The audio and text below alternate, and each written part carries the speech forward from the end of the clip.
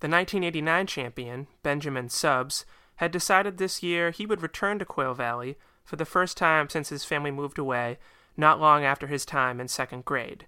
Back then, Benjamin was looked at as some sort of artificial champion. During the 1989 B, he defeated only 2 other competitors, as most of the Gray was decimated by a terrible flu virus. Benjamin's strange autoimmune deficiency had helped keep him healthy that day. After a 6-minute spelling bee, he was the champion. Since then, Benjamin had worked largely in the film industry as a body double and fill-in.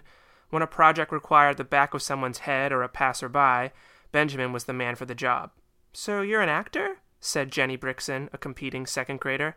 "What movies have you been in?" "Oh, nothing you would know," replied Benjamin. The conversation stopped there.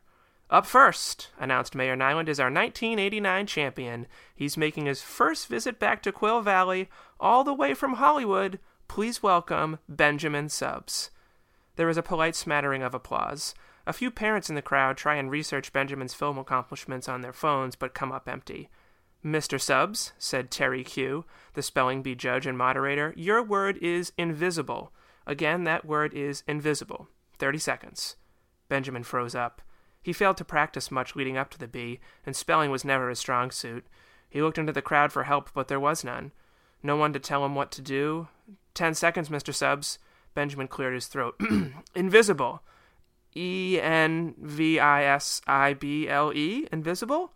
Judge Q rang a bell. "I'm sorry, Mr. Subs. That's incorrect. Please return to your seat until the first round completes." Benjamin paused, and rather than listen to the instructions, simply walked off stage towards Mayor Nyland. He leaned in and whispered, "I'm not the right guy for the job." Nyland gave him an understanding nod. Benjamin then walked solemnly out of the auditorium, the audience forgetting him immediately.